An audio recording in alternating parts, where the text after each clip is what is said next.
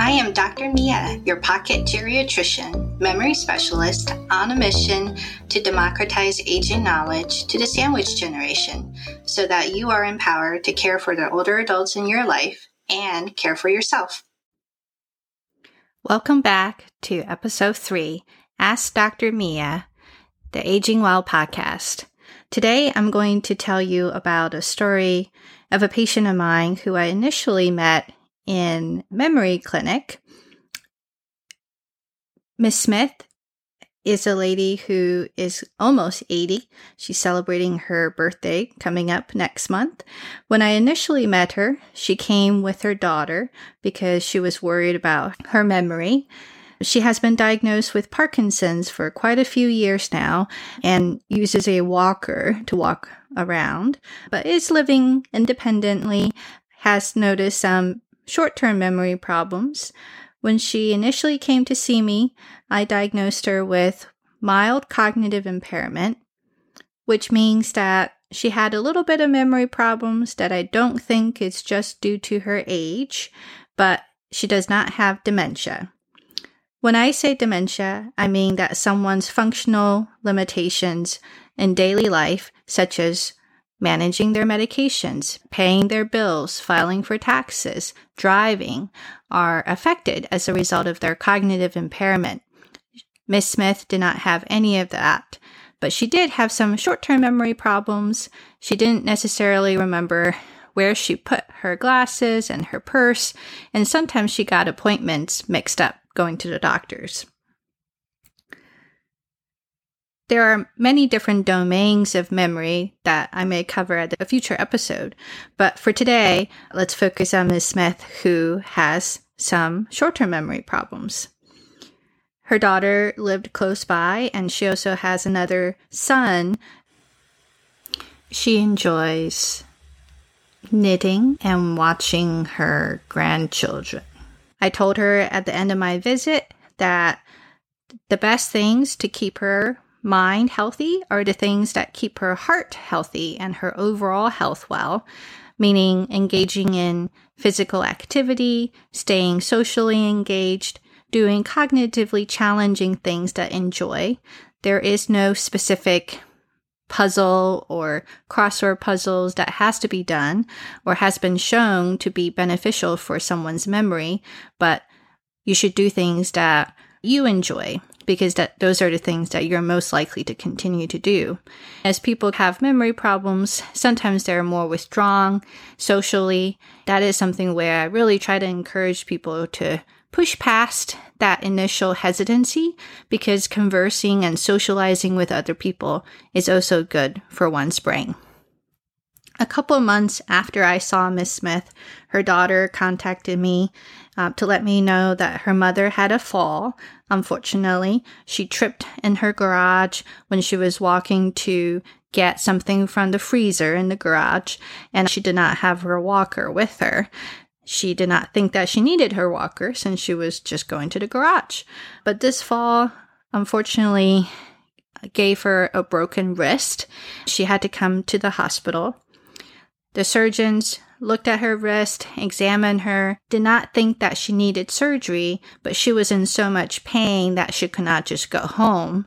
So she was admitted to an inpatient floor, a medicine floor, where she was treated for her pain, and she was evaluated by the hospital physical therapist and occupational therapist in the context of her Parkinson's disease and this new wrist fracture.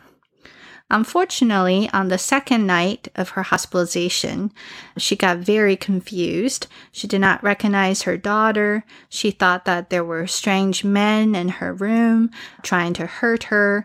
She became very agitated when nurses were trying to calm her down. She received some medications to help calm her down, but she really was in a state called delirium. Delirium is a common but under-recognized condition when older adults get into the hospital, and it is associated with a lot of bad things down the line. When we originally thought of delirium, we thought of it as something that is temporary and will go away once people are back to their normal environment or had underlying reasons solved, such as their pain or an infection. But we now know with more research that people who are at risk for delirium oftentimes have some underlying memory problems like Miss Smith, but they also have a higher likelihood of having permanent memory problems after getting through an episode of delirium in the hospital. Unfortunately for Miss Smith, she was not able to go back home even after her pain was controlled, partly because her broken wrist was on her dominant hand, her right hand. She really needed to go to a rehab facility to learn how to walk with her walker again. This is where her daughter reached out to me to help provide some guidance as to what to do. For those who don't know, sometimes a rehab facility is called a skilled nursing facility, which is a term that may be used interchangeably with nursing home, but it is not the same. A skilled nursing facility may be one portion of a nursing facility or retirement community, and that's a unit where there is around-the-clock nursing help, the skilled part of skilled nursing facility, but they also have physical therapy, occupational therapists, speech therapists who can help people regain their function to hopefully back to independent living. A skilled nursing facility is a common place where older adults have to go after a hospital stay because they may be weakened from being in the hospital and needed extra time to recuperate. Medicare covers for skilled nursing facility, but there are the rules that oftentimes can be quite complex. If someone were to have just regular Medicare, Medicare will cover the first 20 days in a skilled nursing facility completely. But after that first 20 days, the patient and their family oftentimes have a 20% copay. Each night in a skilled nursing facility oftentimes cost $500 to $600 per night, which is more expensive than many 5-star hotels. So even 20% of $500 can be a substantial amount of money for most older adults who have a limited income. This is why oftentimes after 3 weeks, patients who may not be fully ready to leave the skilled nursing facility for rehab are still discharged home or discharged to a family member's home because they're unable to afford the copay that's associated with continued stay. Some people have additional supplemental insurance in addition to Medicare that may cover their full cost. I saw Miss Smith a few weeks after she returned home. She still needed more help.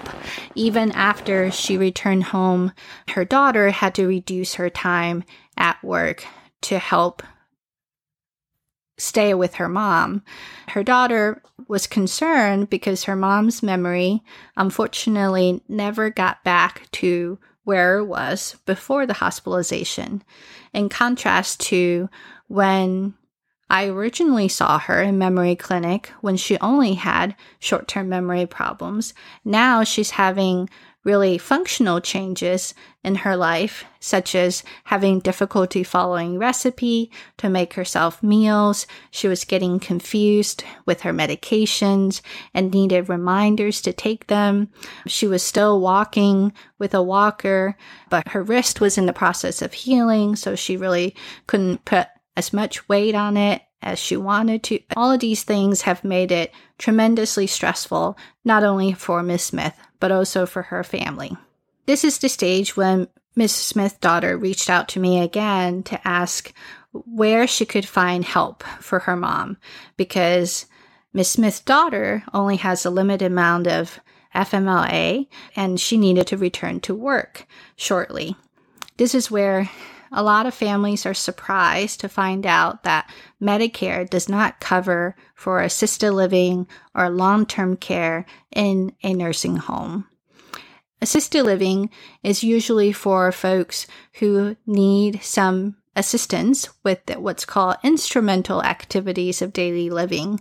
These are the higher order things that we need to do to be able to live independently. These are skills that we hopefully learned as a teenager or early in our college years, learning to cook, learning to pay our bills, learning to drive. Medication management is part of that, especially as people get older and have more and more complex medication regimens. And most assisted livings also offer help with bathing.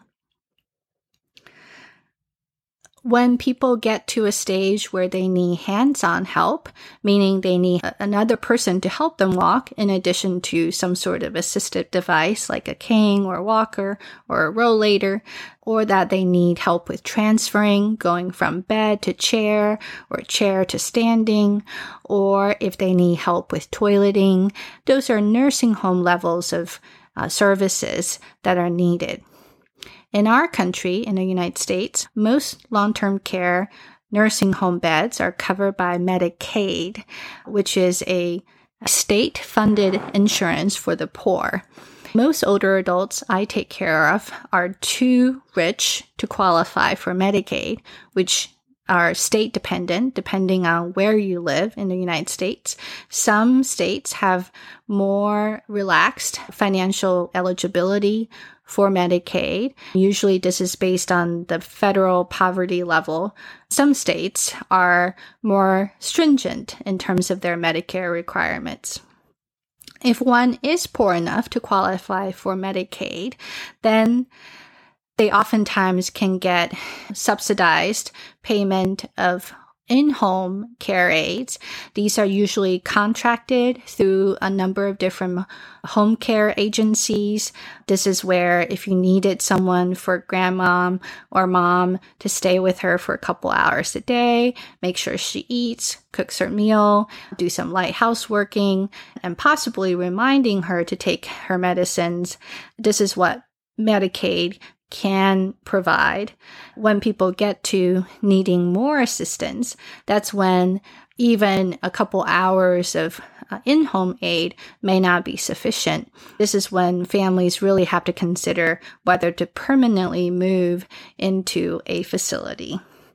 Unfortunately, neither Medicare nor Medicaid really covers for assisted living. The price for assisted living can really differ depending on where you are or the type of facility that you're interested in.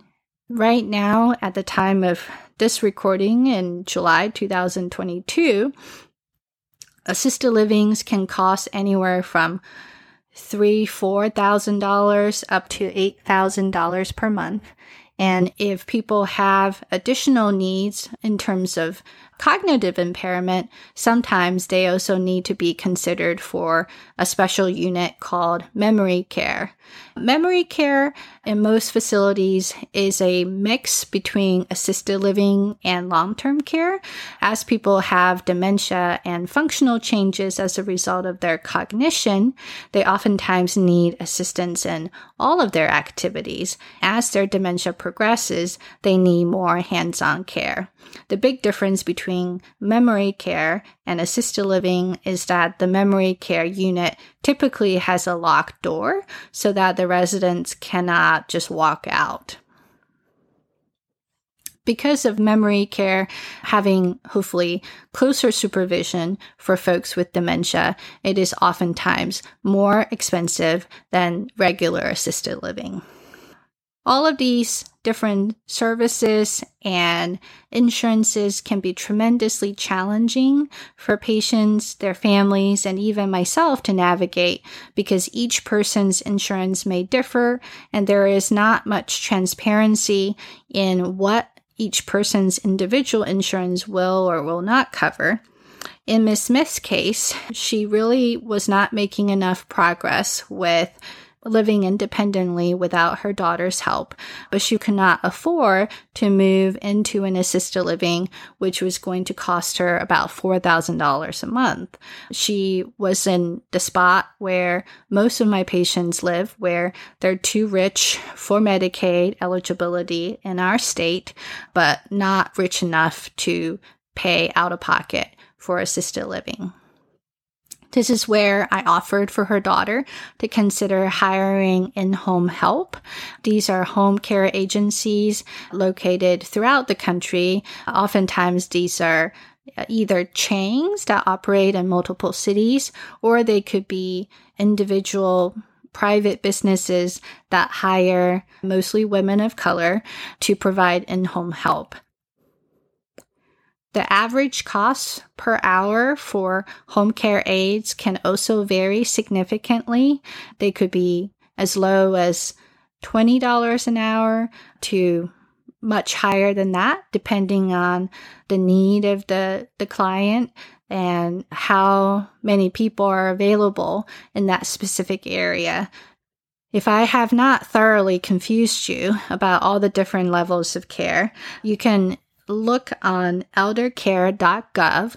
It is a free government-associated website where you can type in your specific zip code, and it will pull up the local area agency on aging. These are federally funded nonprofit organizations that help people navigate their local resources. Oftentimes, these elder care agencies have a specific phone number where I encourage people to call. Oftentimes, you will be able to speak with someone directly and tell them what sort of services you're looking for.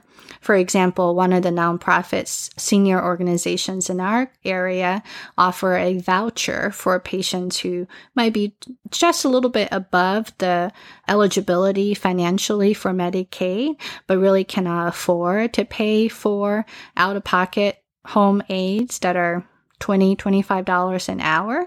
They have a voucher program where they subsidize some of that funding and hopefully help people stay at home. That's just one example of what may be possible in your local nonprofit focused on older adults. I will put these websites and additional links in the show notes. There may also be geriatric care navigators in your local area. These are oftentimes nurses or social workers who are either part of a larger organization or part of their own practice to help families and patients navigate the system. Sometimes calling specific facilities that are nearby in your local area and ask to speak with the admissions liaison. You can get more specific information about the eligibility or the waiting list into that specific facility. At the end of a skilled nursing facility stay, there are discharge planning social workers who can also help families transition, say if they were not able to return back to their own home independently. One other financial related thing is that if people were to need a significant number of hours of assistance at home, but they're not able to meet the medical or the financial needs of staying in a skilled nursing facility, oftentimes they could be entered into a spending process with an assisted living, meaning that they transition their assets, oftentimes their house, into possession of the assisted living and spend down the value of their home until their assets are gone, and then they become eligible for the financial eligibility of Medicaid. Some people may ask me about long-term care insurances. I would say those policies can vary widely, and sometimes the amount of coverage may not be sufficient for what people actually need. You might have to look at the specific policies for long-term care to really determine what is needed. So, for example, if the cost of paid home aides were $20 an hour, having 24-hour care at home would cost $480 a day, and then multiply that by 30 days, which sometimes may be as extensive as $24,000 a month, which is substantially more than if someone were to just move into a assisted living or nursing home environment. I hope this story of Ms. Smith helped demonstrate the common different levels of care that older adults may encounter as they move through the healthcare system, and illustrate some of the crucial forks in the road families and patients are surprised about is one, how much Medicare does not cover for what Medicare considers to be custodial care. Those are the type of care that people need without having a nursing license. This might be satisfied by someone in the community or their family in terms of making meals, helping them get dressed, going to the toilet. These are very needed and very challenging hands-on tasks that are crucial to help people remain at home. But this is where the gaps in Medicare coverage lies. And also where some of the recent states' efforts to expand Medicaid may be particularly relevant to older adults in your life. Thank you for listening to this episode. If you've enjoyed it, please share it with someone who might like it. Review it on Apple Podcasts or wherever you listen to this episode. And join my email list to directly communicate with me on miayangmd.com. I do not speak for any employer, funder, but myself. For your or your loved one's specific health challenges, this podcast serves as a general educational purposes. Original music by Grant Wills. This podcast is produced by Builder Librarian. And finally, let's all put a hand on our heart and repeat after me. I will love myself so that I can love on others.